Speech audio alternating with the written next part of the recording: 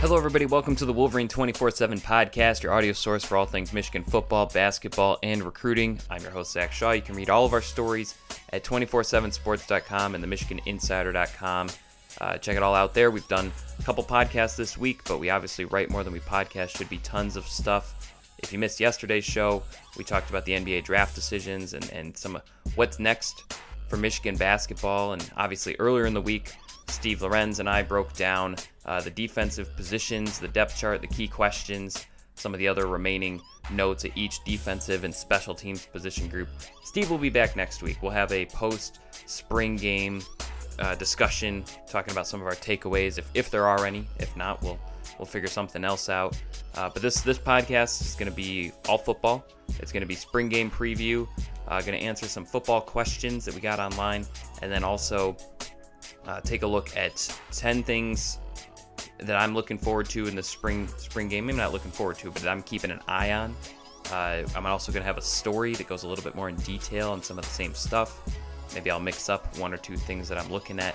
But yeah, should be a good show. Should be relatively quick.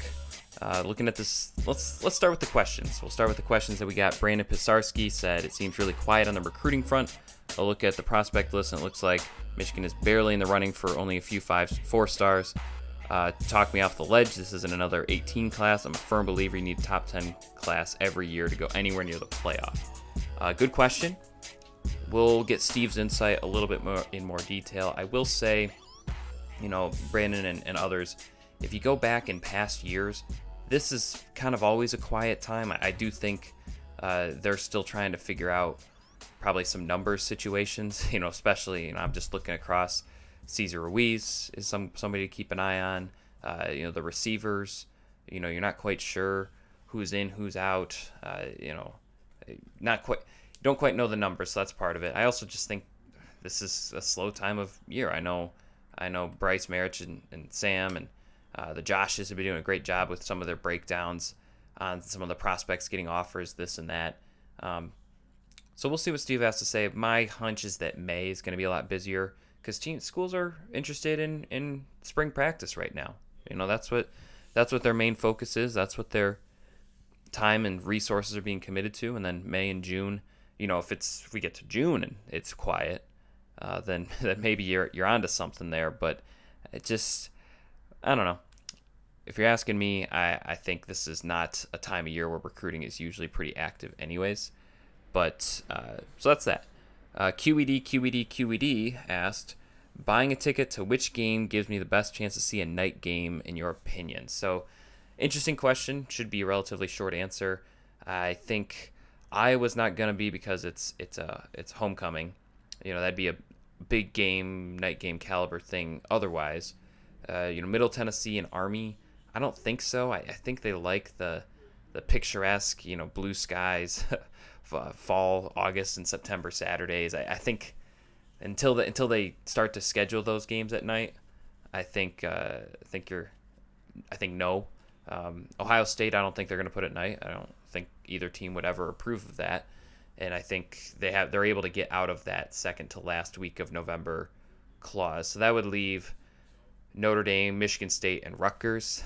Rutgers might get snuck in there just because the TV people want it at night, and I'm not quite sure what the veto power for Michigan is. There's rumors of 3 every 2 years. There's rumors of this and that, but it just not quite sure what it's going to be. Michigan State, I could see it. They did it a couple years ago. I don't think Michigan loved having that game at night, and I think they probably have some stats where they could cite, increase in arrests or increased danger. But at the same time, it was pretty fun, I think, for everyone involved. But also, it's worth keeping in mind that game's going to be November 16th, just a different kind of dynamic. So that would leave Rutgers and Notre Dame. Frankly, I think they both could be night games. I think the TV people, as I mentioned, they might be able to control having Rutgers be a night game just so they can get more eyeballs on that game that otherwise people might not necessarily watch. Notre Dame, October 26th, that certainly works from a weather standpoint. I think I'm not quite sure the other games, what they might want to make it the big marquee game. Michigan might want to, similar to what Notre Dame did last fall. Made it a huge game, They made it a green out, and it was like this crazy raucous atmosphere. I heard from people who have covered other Notre Dame games that was different than other Michigan Notre Dame games they'd been to. So why wouldn't Michigan want to create the same kind of thing? So yeah, I'd probably say Notre Dame, just because I don't know what they're going to do for Rutgers. They might stick that thing at noon and get it over with. It kind of depends on how much power Michigan has. I know Michigan, they're starting to loosen up a little bit, but Harbaugh doesn't like night games. The administration doesn't appear to like night games. I don't think they've publicly spoken out against them, other than the safety standpoint. But yeah, those would be my choices. Probably Notre Dame being the best bet. A couple other questions here. We answered the basketball one yesterday, but what does the routine of position groups and players look like between spring and fall camp? What are the major NCAA restrictions? So I think the restrictions, I mean, there's that whole practice gate. I think it's kind of fuzzy. I think the coaches are not allowed to contact, they're not allowed to be on hand other than the strength and conditioning staff. It's not quite, I know basketball gets some individual workout time. I don't think they get the same for football, but the general gist, whether it's you get a little bit or not, is that one, you need a great strength and conditioning staff. You need, because that's who spends the most time with the players in the summer and the kind of the May, June, July period. And I think they really feel like they have that. I think Ben Herbert, I think they really like his football know-how, along with his intensity and tenacity and some of the things that he can bring. And I think they like some of his assistants and some of the other people involved to help you get stronger in a practical way. But it really is on the players. I think Devin Gardner would always, whenever he does interviews, he always mentions how he and Jeremy Gallen before 2013 season went to Pioneer High School like almost every night. It was like their routine, and they would just run routes and do reps and everything. So I think it's obviously quarterback and receiver can do a lot more than, say, offensive lineman can do as far as training goes. But yeah, it's going to be a lot of strength and conditioning. I feel like Harbaugh, and Steve has mentioned this before, his kind of recruit is someone who does want to go to the gym and does want to just get stronger. I mean, I think you saw the weight gains last year kind of as evidence of that. And I think it's hard to be this good at football and not work hard, but I think there's like a type of work hard, and I feel like personally it's something that Harbaugh's current crop of players, I think they're going to be known as kind of the gym rat types. And so yeah, I mean, we'll see what they do. I think, one thing, if I were a player, I'd make sure the cornerbacks are also involved in some of those route running things, maybe make some 7-on-7 games, make it happen. So, I think the more you do, the better, at least as far as that stuff goes. Strength and conditioning, I think you don't want to do too much because you don't want your guys exhausted when practice starts. Because something to keep in mind, practice starts in July now. They made the rule where if you don't do two-a-days, they're kind of incentivizing teams to get away from two-a-days. And so now you can start your practices in July. I expect Michigan to. They started in late July last year. So I expect that to happen. And that kind of shortens the off season. Probably a net good thing to not have two-a-days based on the studies that have been out there about needing sleep, needing rest. Obviously classes. I mean, I'm not sure where you fit two practices in if you're a freshman, taking classes. But yeah, so there's obviously, there'll be some stuff I feel like the team can do. I don't know what the restrictions are as far as coaches watching film of practices or talking to the coaches, or to the captains, I should say, or the leaders. So there'll be some. I'm not sure if there was more to that question as far as like what I think, but and then final question, just NFL prospect wise, is Michigan doing Ben Mason a favor by pulling him away from the fullback role? And that's an interesting question because I think they are. I mean, we'll jump into this. Ben Mason's one of my 10 things I'm looking at this spring. I don't know if he is my number one thing I'm looking at, but he's up there. Talking to Ben last week and kind of sizing him up a little bit compared to the other defensive linemen that we've talked to, I don't think he's out of place. I think he's more naturally fit on the defensive side of the ball. I mean, you've heard him, we've talked about how physical he is, how much of a football guy he is, and really when I hear other players describe him, I hear a lot of Chase Winovich synonyms. Guys, the dude screams when he's off the line. He never stops. He just has a different kind of motor. There's he's one of those people that when he's tired, he just revs it up even more, almost like he takes it personally that he himself gets tired.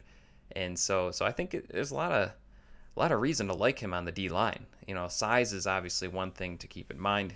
6'3". We asked him how much he weighs now. He said enough. So I would guess probably around 265. That's little on the smaller end for a defensive lineman, but at the same time, maybe it's on the smaller end for an NFL lineman. But if he can be a Chase Winovich type of player as far as consistency goes, he can be productive, and I think Chase showed you can be productive, and if you're productive enough and you get yourself in good enough shape, then you can be you can rise up the draft ranks. I think Chase is someone, his 5th year and the exposure and being the star player like he was. I mean, he ended up moving from maybe a 3rd or 4th round pick to what many believe will be a 2nd round pick this year in his 5th and final year. So he's probably doing him a favor. I mean, I can't think of too many fullbacks that get drafted. I don't think that's why they're doing it. I think they've, the defensive line having a little bit less depth is part of it. I think, him continuing to put on muscle is part of it. I mean, again, it's kind of, there's some players who they just, they develop muscle and add weight really easily. It's not necessarily a bad thing. Some players can't gain weight, and that's, equally, and so you move players from position to position. Michael Barrett, I don't know, maybe they like him more on defense, but my guess is that when he showed up and he was over 230 pounds, they said, okay, maybe he can be productive as a linebacker. That doesn't mean they're putting all the heavy guys on defense, but there's different positions that work for different players. So yeah, they're probably doing him a favor. I don't think, again, probably an indirect favor, not their main intent. So anyway, that's one thing I'm keeping an eye on. I want to see what he looks like, because it's one thing to see him in drills. It's one thing to hear what the coaches and players have to say. It's another thing to see him in action, even if it is spring game action. So anyway, some other things. Speaking of newness, I think that's going to be a common theme on this list. They've got 8 early enrollees.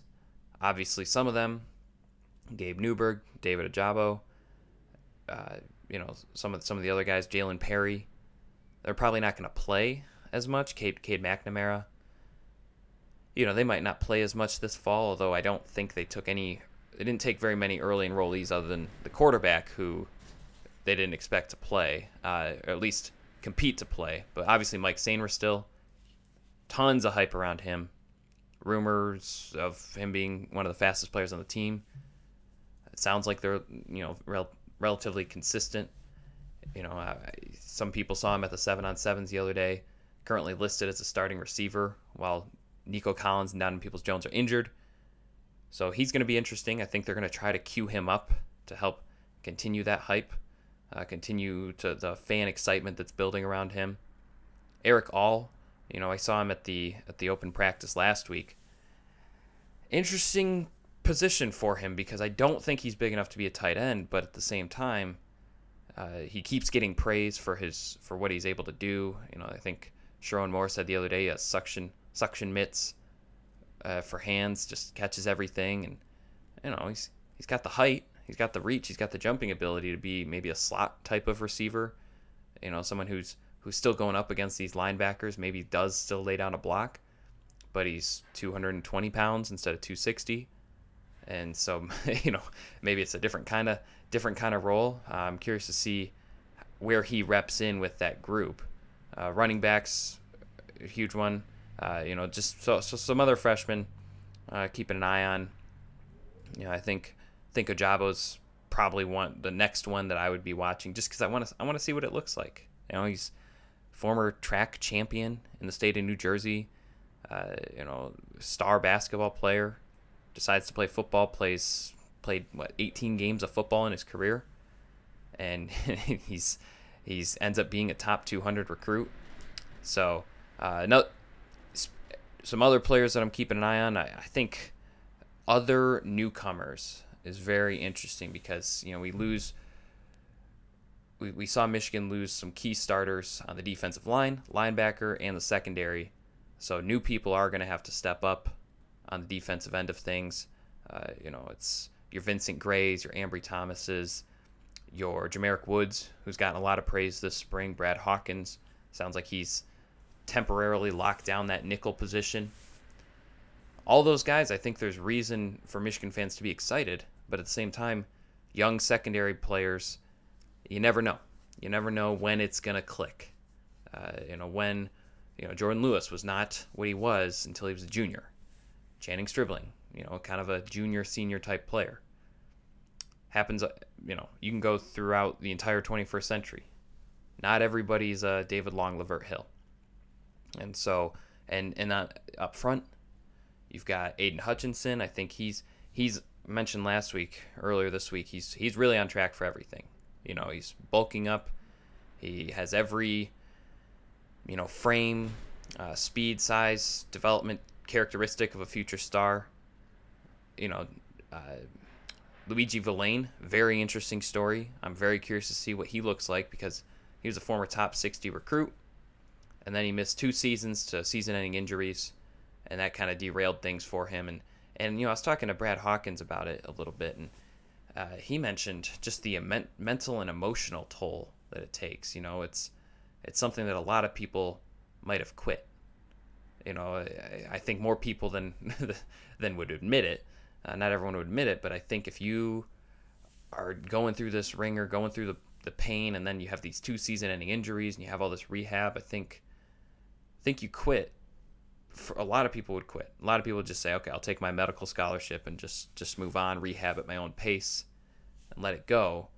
But, if you're not, that means that your aspirations are beyond college.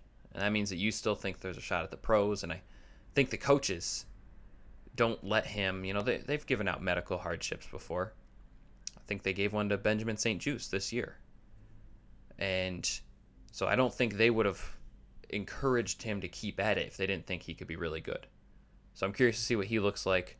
That's not from the coaches or anything. That's just a personal conjecture of the situation. And Cameron McGrone, I think, is another guy. I think number 1 outside linebacker in our recruiting rankings. Fringe 5-star. Someone, they weren't going to take a linebacker in the class, but they had to take him. And I know Steve Wiltfong has sung his praises if, basically he views him as a 5-star recruit. So very interested to see what he looks like, because I think if things click for him, I think he can compete for a starting job. I don't think Josh Ross and Devin Gill have locked anything down in that regard. So yeah, I think the newcomers on defense are very, very interesting. Other defensive linemen, they need a defensive line, and obviously the right tackle position as well. It's going to be interesting. I think you probably can buy in on Carlo Kemp and Kwity Paye and Josh Uche when he's pass rushing. But other than that, just about everything's a wild card. Dwumfor, not sure what his health status is.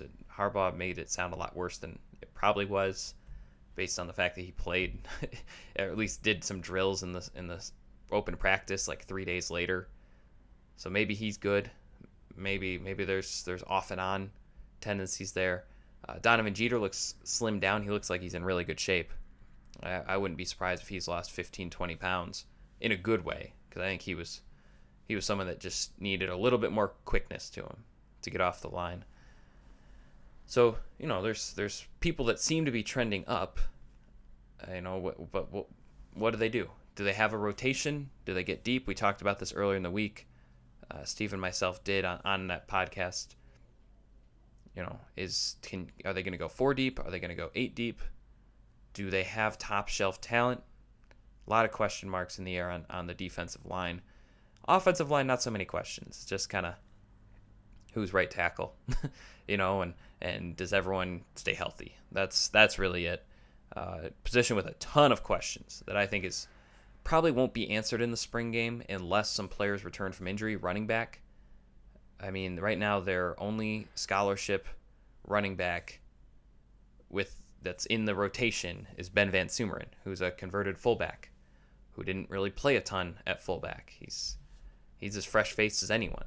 True Wilson, very much a walk-on plus. He's been on scholarship before. I'm not sure. I know they do those semester by semester, so I'm not quite sure what the situation would be for him. But he's fine. But I don't know if he's a lead back. I don't know if he's got all the capabilities, to be a dynamic playmaking running back. And then it's Julian Garrett. That's their 3 deep right now. Wilson, Van Sumeren, Garrett. And Julian Garrett, walk-on, rising sophomore from DC. I liked his film. I went and looked at his huddle film. I thought it was good. But I'm also not a film guru, not an X's and O's. Well, not really an X's and O's person. So hard to tell. Not a scout, that's for sure. So hard to tell, if that's. I mean, he was a walk-on for a reason too. So, Hassan Haskins, Christian Turner might be back. I'm not sure what their injury status is, but I know Harbaugh had alluded that they could return before spring ends, but they also might not have them do that. Might just say, okay, see you in the summer. Rest your legs. I think Haskins has a hamstring. I can't remember what Turner's injury was off the top of my head, but it might just say, no need, recover. But I'm just curious to see, how much do they have guys run? Jay Harbaugh said it's going to be a run-first offense still. But it's hard for me to believe that they don't have a scholarship running back who has had a carry right now in their 2 deep, and that they're going to be run first. So we shall see. Interesting thing to watch. Other injuries. If they don't play, they don't play. I think I mentioned this last week, or probably last week after Jim Harbaugh broke down the depth chart. Spring injuries are just not. It's not a thing to get worked up about. It's not a thing to get panicked about. Now, if someone right now requires, I don't know, surgery or an ACL tear or something like that, then maybe you're looking at it and saying, okay, how's his development? But they have 3 weeks into the season. They have Middle Tennessee, they have Army, and then they have a bye week. I mean, they've got some time. And I think the one injury that I think is worth keeping tabs on, because I think everyone else, I mean, they're always extra precautionary in spring practice. I remember I did the list of players who were injured, and I'm like, I feel like half of them were injured last spring too. Lavert Hill being one of them. I think Dwumfor has been dinged up before. Peoples-Jones has been dinged up before. So, but Peoples-Jones one is interesting. It sounds like it's something that they can't really operate on, but they also can't necessarily heal, and it's not healing in the timeline that they hope. I'm not sure, how to phrase that differently, but it just, when something hasn't healed in a while, and then you kind of face this position, do you take the summer off and maybe lose a step, and maybe you're not as in good a shape? It's a groin injury, or do you keep training and keep it hurting and maybe never get to 100%? So it's an interesting proposition. I'm curious to see what he decides to do. But we're not going to see that in the spring game, or the spring scrimmage, or spring practice. But some of the other injuries, Nico Collins, Lavert Hill, Josh Ross, I think, was dinged up at one point. Devin Gill was dinged up at one point. So who's back? Because I think anyone back for the spring practice is probably, you can probably check them off the list. They're not injured. So we'll see. We'll see who's back. I guess it's not really a huge thing to keep your eyes on or focus too much on. Another thing I'm really looking forward. I mean, one position battle because like they've got a few right tackle, defensive line, probably just a perpetual position battle. Cornerback, Vincent Gray, Ambry Thomas, Hunter Reynolds, Miles Sims, the Green brothers. I think Jalen Kelly Powell's taken some snaps at corner. Those are interesting. But I think, weirdly, the most interesting one, and we might not see it, is that kicking battle.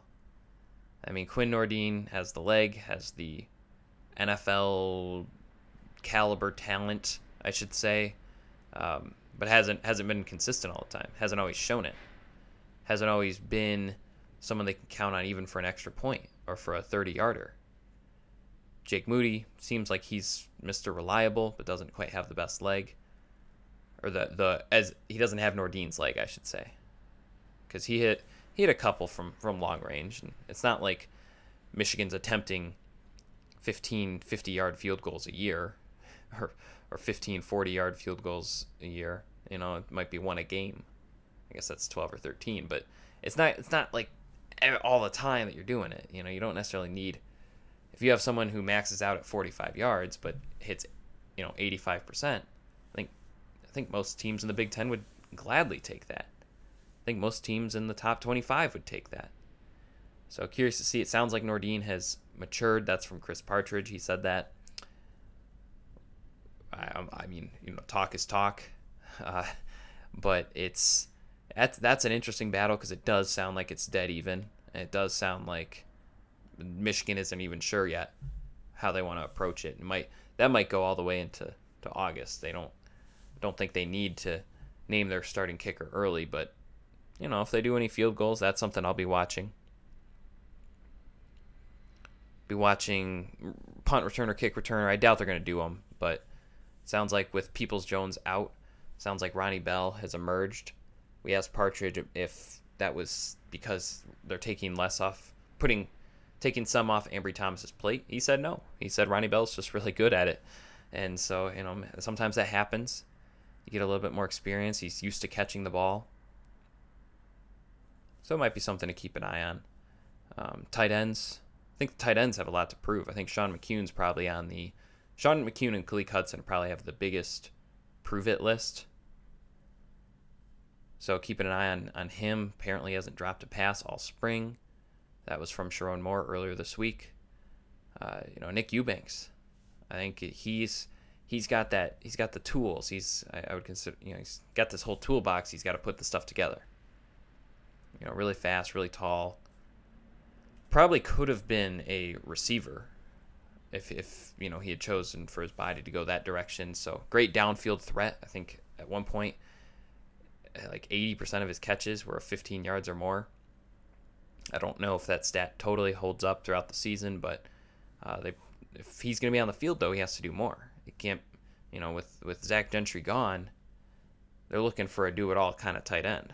Mustafa Muhammad could be nipping at the heels eventually. We mentioned Eric All. Who knows? Maybe Luke Schoonmaker has a breakthrough. So curious to see how that looks and also how they use them. Josh Gaddis, a lot of people think of, the downfield threats, but they've used their tight ends pretty well at Alabama and Penn State. I believe both those tight ends are going to be first or second day NFL draft picks. And so they use the tight end. They like to throw more passes in the middle. I think Patterson's the kind of quarterback that can do it. But that new offense will be one thing to watch too. And obviously they're not going to show everything, and if they do, they're probably going to, I wouldn't put it past them to tell the defense, hey, ease up, let them score a touchdown, give the fans something to get excited about. But yeah, I mean, there's going to be deeper shots, there's going to be crossing routes, there's going to be stuff in the middle, longer developing routes, bigger plays. And that was Penn State's move. Now they had great receivers, and they had a quarterback who could make the throws, and probably a little luck that went their way, but that was Gaddis's MO as the passing game coordinator at Penn State, co-offensive coordinator at Alabama. Similar stuff. I mean, Alabama went from 76th in the nation in passing to 6th in the nation in passing yards. So clearly we're airing it out a little bit more in Gaddis's 1 year. Not all him. Tua helps. So does Mike Loxley. But at the same time, really, really juicing up that passing game. So curious to see what that. I mean, it's going to be a scrimmage at most, controlled scrimmage, and there's going to be a lot of drills. Not quite sure. It sounds like they're going to stagger a little bit. They're going to have some of the starters go early on and maybe have some of the bench players close things up.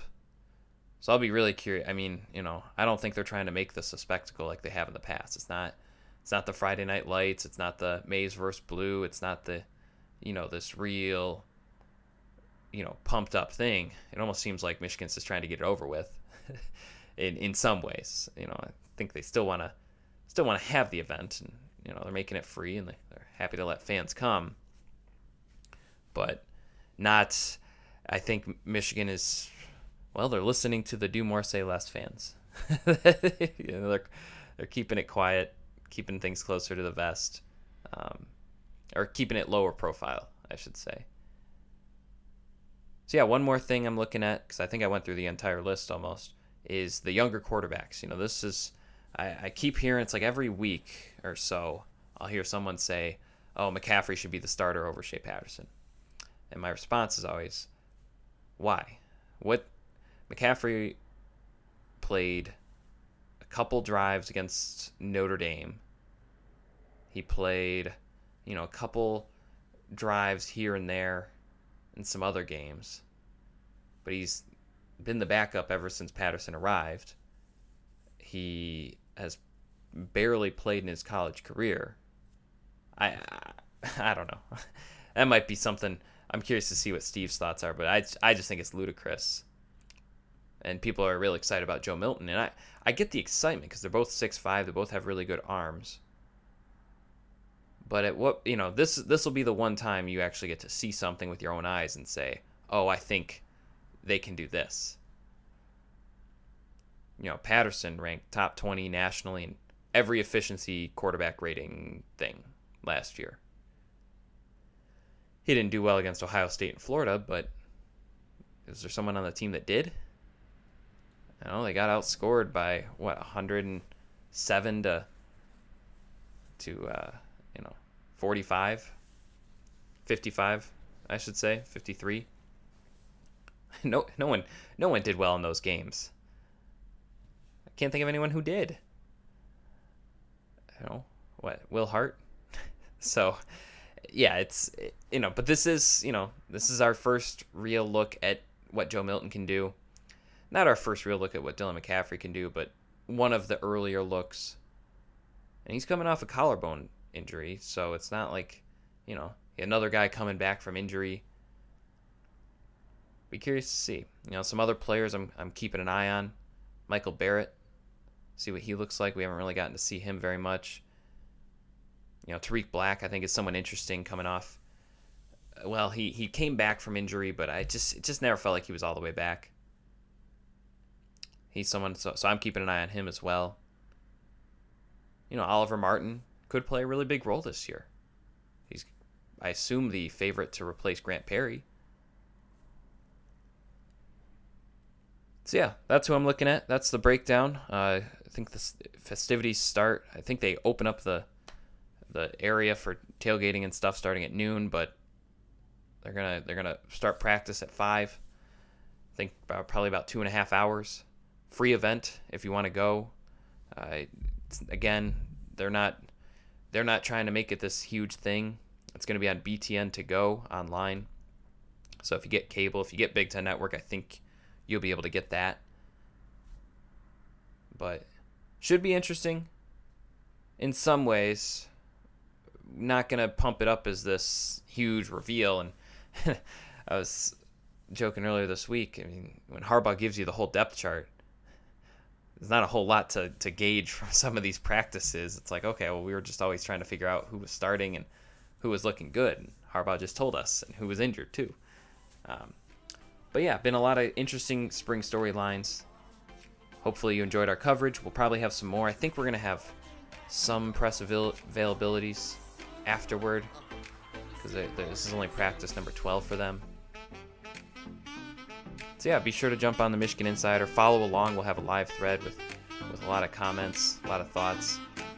We'll also, obviously have tons of stories after it. And we'll probably do a podcast, because we're doing those for a lot of stuff now. This is the third one this week. We're trying some things out, trying to increase it, have them be more focused, a little shorter too. So anyway, for 24/7 Sports, I'm Zach Shaw. This has been the Wolverine 24/7 podcast. Hope you had fun. Hope you learned something. See you next week.